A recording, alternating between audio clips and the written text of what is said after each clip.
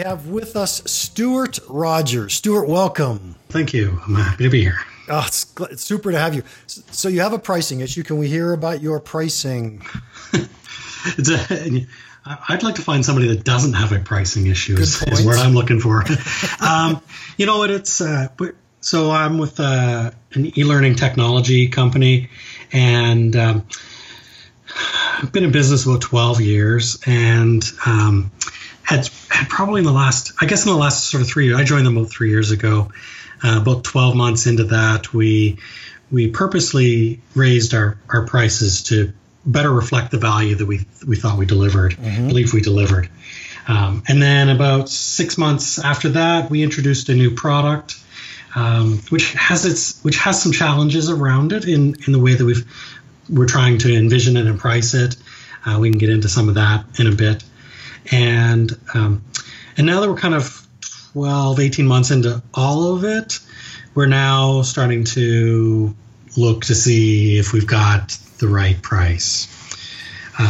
And also the new product that we added on, trying to envision it in a bigger light. So there's a few things that was kind of a big, broad, vague kind of statement. But that's kind of where we're at. So we've got a core product line that's in a highly commoditized market, 1,300 other competitors. We've got a new product we've added on to it, but we're also trying to sell it in the standalone mode, and that's really the one we're trying to figure out right now. And so, is this new product? Does it have competition today? It does, yeah.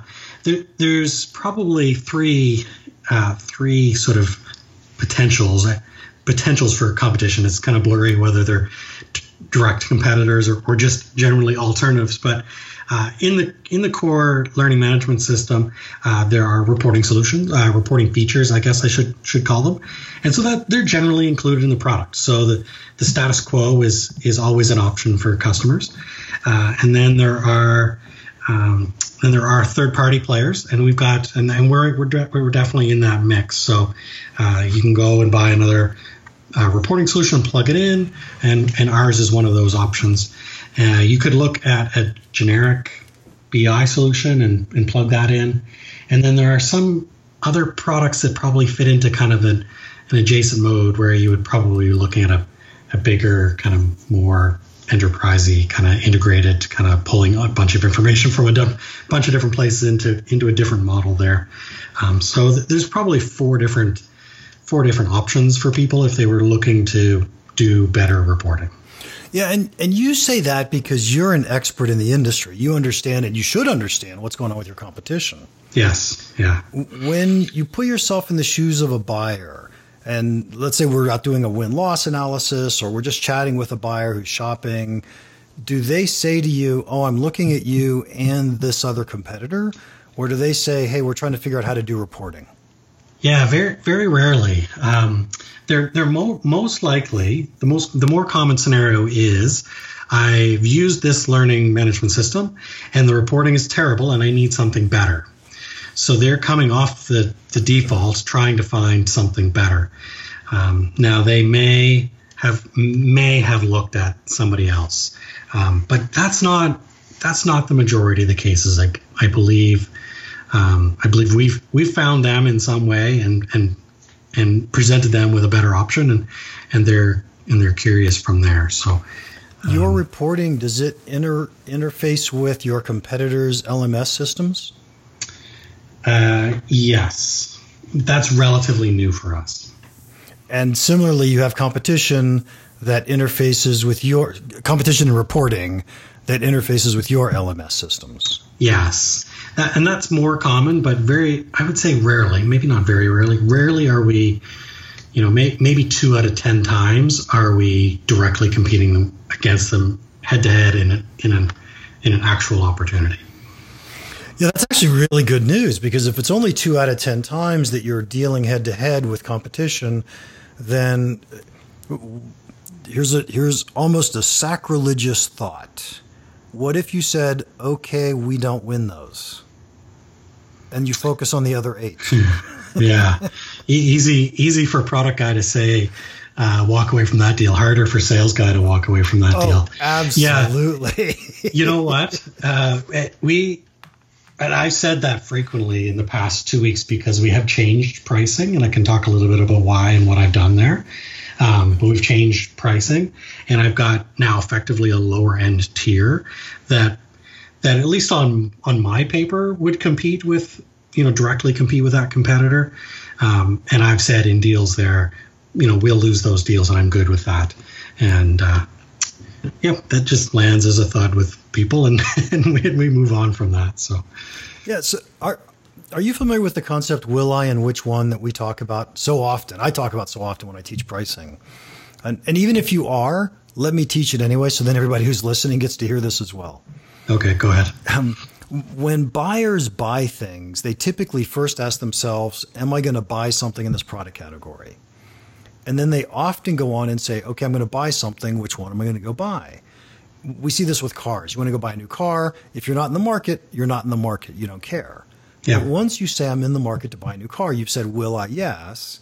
Now you go out and shop for which model, which brand, which version, right? And so we're trading off different things for different prices.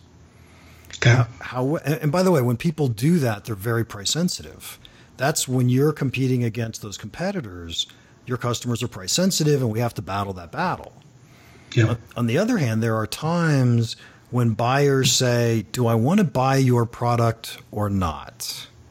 And here, all they're doing is trying to say, am I getting enough value out of making this decision or not? Yeah. And they are much less price sensitive. And if what you said to me earlier is true, which what you said, what I heard you say was 8 out of 10 sales situations, our buyers are only making a will I decision and then buying or not buying. That's accurate. And what that means to me is that 8 out of 10 times, people, it isn't price that's driving that decision. Now, it may be that they've got budget issues, or your price is way out of their budget. Okay, I get it; those are fine. But suddenly, we could be talking about how much value are we delivering? What are the things we can do to help their business? Which completely changes the conversation from how are we better than that other competitor?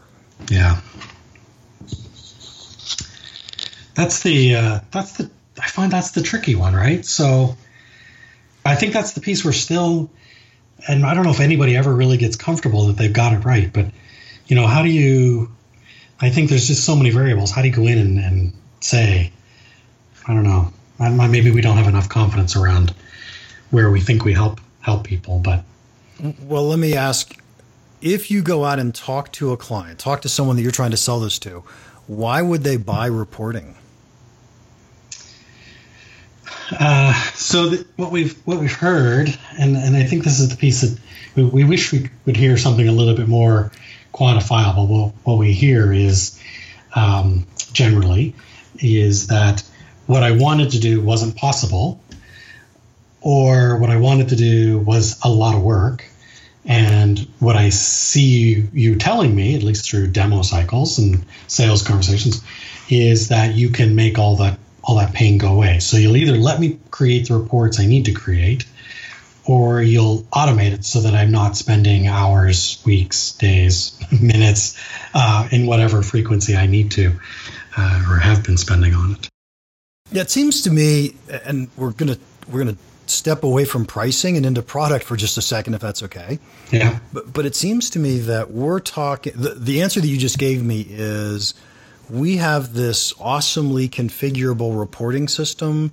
Tell me what kind of reports you want to create, and we'll go create them for you.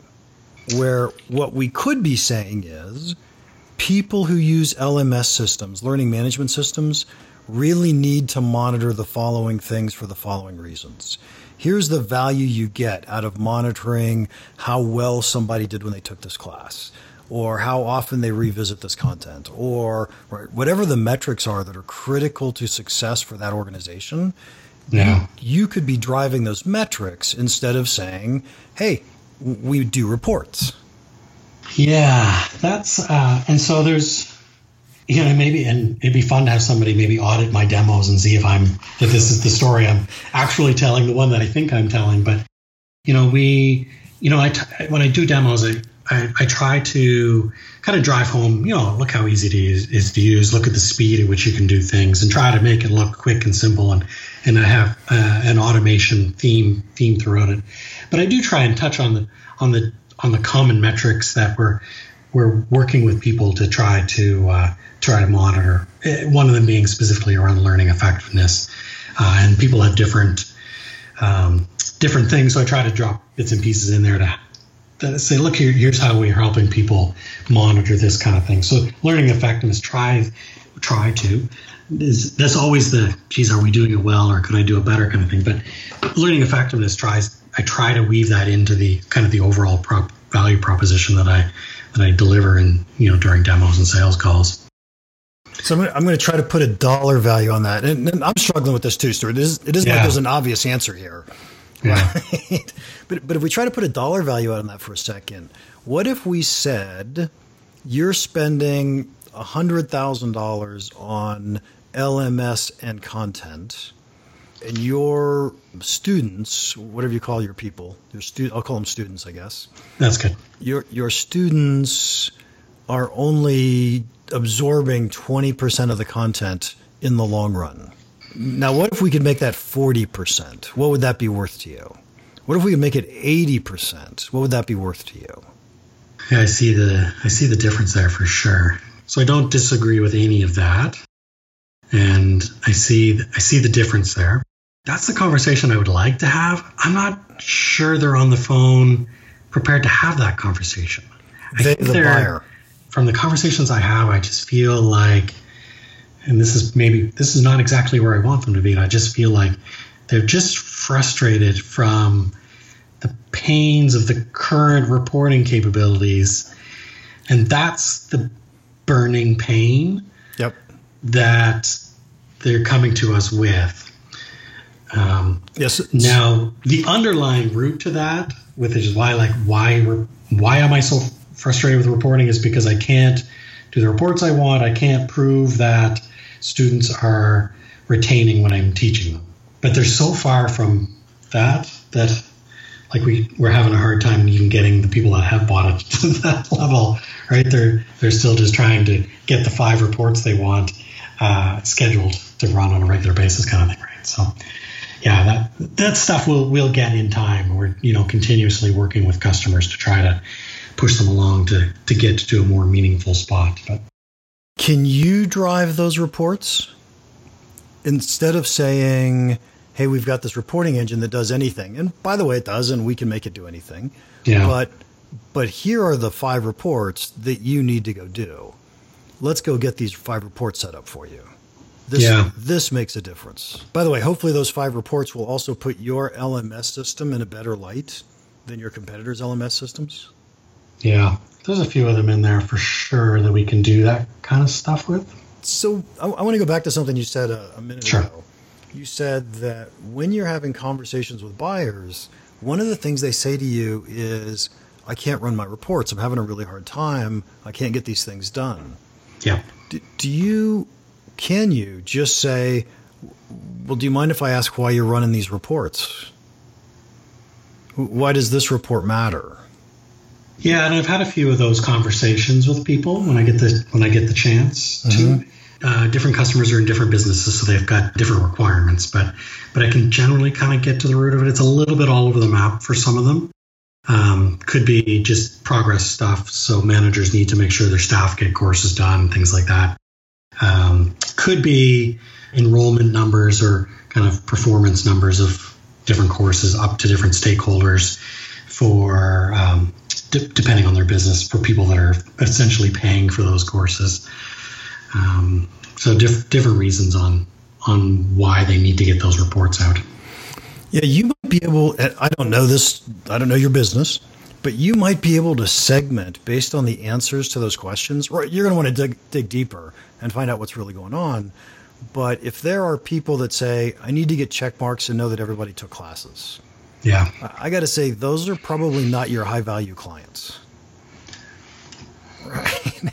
Yeah, fair point. Then you have clients that say, I want to make sure that they're learning and retaining this content because it's so important to the success of our business. Boy, those are the people that are going to be willing to pay you. So you can prove that they're, so with reporting, help them make more effective courses so we can drive up how much information students are retaining. Okay, I got it. Yeah, there's a split in our business where, and so kind of a couple different splits, but there's one split where people are training internal. This is nothing overly unique to us, but there's a split where people are training internal people, like employees, and then there's another split where they're training external people. So we kind of describe them as kind of a customer model. So they're selling training courses, online training courses, and so it might be B2B or it might be B2C, but that's their business.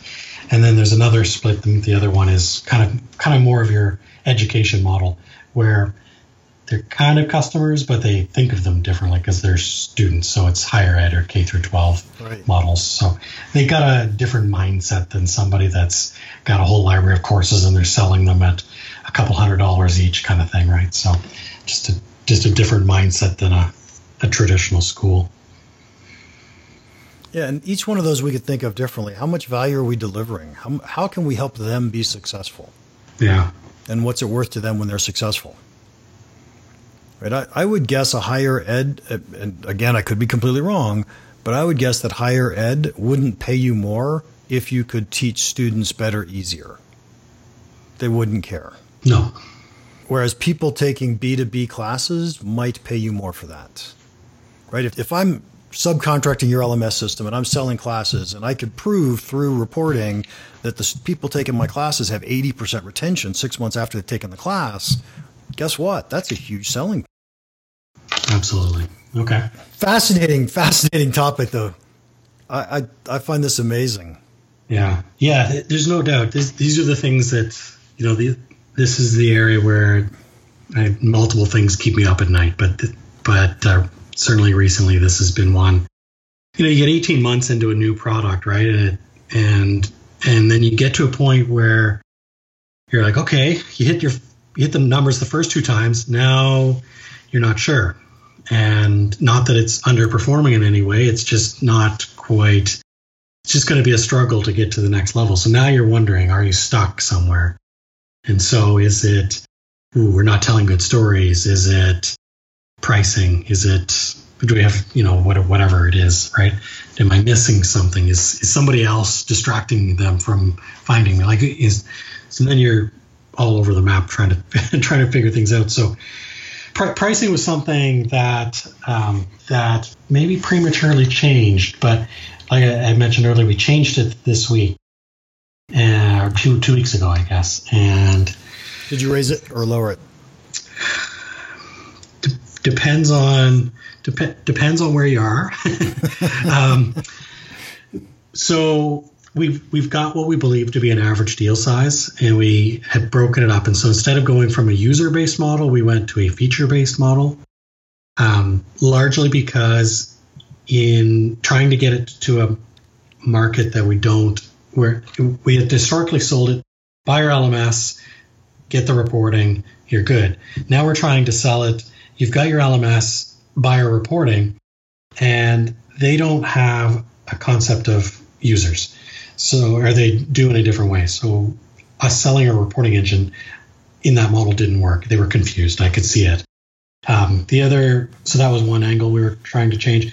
But it also made the price grow too quickly. So it just got way too expensive, way too quickly for people. So we went to a feature-based model, set it up into 3 tiers. And the middle tier is the one that I expect to sell the most, and it's priced generally about our average deal size. The low-end tier, I don't expect to sell at all. Like I said, that probably competes head-to-head with competition. I actually expect to lose a number of those, but we'll see. Maybe I'm wrong. And then the upper end, we've kind of left it a little bit open for sales to try to, get the most dollars out of that one as they can. So we're testing it just to see how it goes. But I think we've simplified it.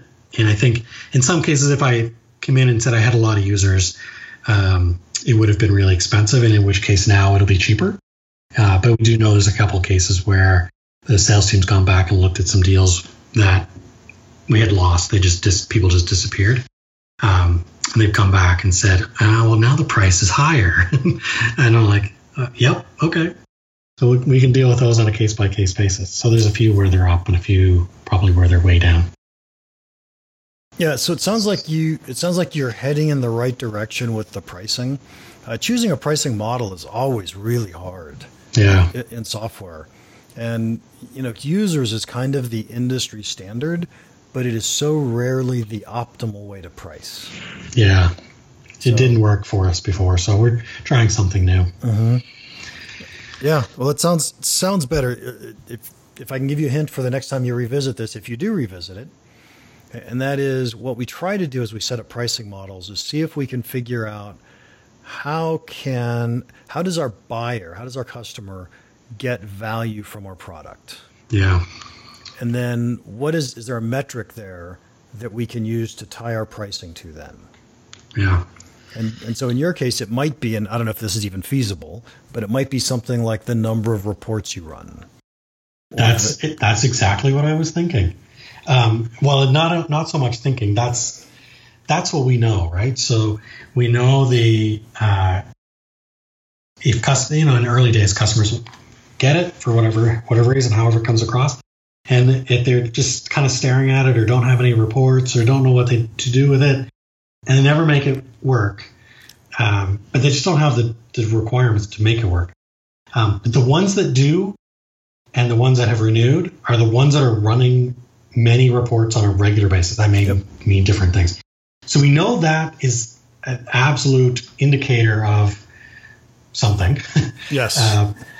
And I don't want to say the value, but it's an indicator of retention for sure. So they're more likely, maybe even extremely likely to renew, retain, stay, use, remain engaged when they're running reports on a regular basis. But we haven't been able to pinpoint yet or get to them yet in a way that helps us understand you have N reports you're running on a regular basis. How is that making you better? And that's the piece where we're not getting the right answers or getting clear answers or. Yeah, you don't have that next leap yet that says, what's the value to you of running this report? Yeah. And you can get that over time. Yeah. Awesome. Yeah, that's the one thing we do know. Like if we can get them in running reports regularly, and for different people that'll be a different scale. Then we know, okay, good. They're in, they're engaged, they'll renew. We've got a few customers that have reports they can't live without. But any digging we've done on reasoning on why that report is so valuable is we're just not getting the story there that's going to change everything for everybody, right? So still digging, still learning. Uh-huh. But that's the piece that's what we want, right? Is what would be ideal is we've got 30 customers in healthcare that are doing compliance training, and the reports are helping them make sure everybody's got their compliance training done and they're avoiding fines, and it saved them $5 million in fines in the last year. Or the training they're delivering is help them reduce accidents or errors in whatever the department they're in, and that's saved them $2 million a year. And it's like, how much of that can I attribute to reporting? I could probably tell a story about that. We just don't have anybody yet who's got to that story yet, or a story like that. You don't have anybody who said, because I saw what was going on, I tweaked what we were doing so that we could be more effective. We don't, no. And I've got I got a number of customers that are running reports in a meaningful way that now I probably need to go back and push harder now to try to find out how do I get them to the next level if they're just kind of going through the motions and just doing kind of administrative type. Here's the number of people that have done courses over the last week. How do I get them to try to dig deeper and do more meaningful things? I probably need to push harder there, maybe. Yeah, I mean, there's got to be something that helps them be more successful, so then you can tell that story and be more successful. Yeah. Right. One of the things you said about pricing earlier, which I loved, was you said that not sure if we have pricing right, not sure if we're telling the right stories. I got to tell you, it's the exact same thing. Yeah. Because when we tell the right stories, we get to charge for it. And when we don't tell the right stories, we have to lower our price to sell product. Oh, that's discouraging. Well, and so this is all about how do we add value, right? It's value not only in building the product, but it's value in the communication of the customer. How do we decide, or how do we determine which customers have more value than which other customers? Right. That's what this entire conversation has been about. Yes. I knew this was going to hurt. Oh, it doesn't hurt. It's nobody has it right. It's okay. No, I know. And I've been in product management long enough to know that. And so I know, I know if you talk to 10 people like me, we'd all be in the same boat. It's just never done. Right. And so we've never got it completely figured out. And so the product manager that wins is the one that's continuously trying to figure this stuff out. Right. And adjusting as conditions change, right? Yep. So it hurts because this is going to consume me all week and probably the following week and the following week after that, and it's just never goes away. Which I realize this is my job. Yeah. So, anyways. Well, I'm sorry to hear that, but hey, it's been a blast talking to you. I appreciate your story and I appreciate having a chance to chat. Yeah, it's I'm glad we had a chance to connect. I know we tried to do this a couple weeks back, and so it was good to finally get a chance to connect. And I knew I kind of thought about this earlier, and I was wondering, I'm like, this is going to go exactly into where I thought it was going to go, and it was right into the value, and that's where it went. And I don't think I biased myself and let it in there. I think that's just maybe where I suspected it was weakest for us, and I think this just reconfirmed that. So I appreciate your time and helping me think through that. No worries, Stuart. In fact, I have to say that I think that you kept trying to pull me back to talking about pricing in particular, as opposed to value. But I can't do one without the other. I know. I know. So, Stuart, I'm gonna say goodbye, but thank you so much. Appreciate your time. Yeah, thanks a lot. It was great to connect, and as always, it's good to hear from you. Talk to you soon. Bye. Yes.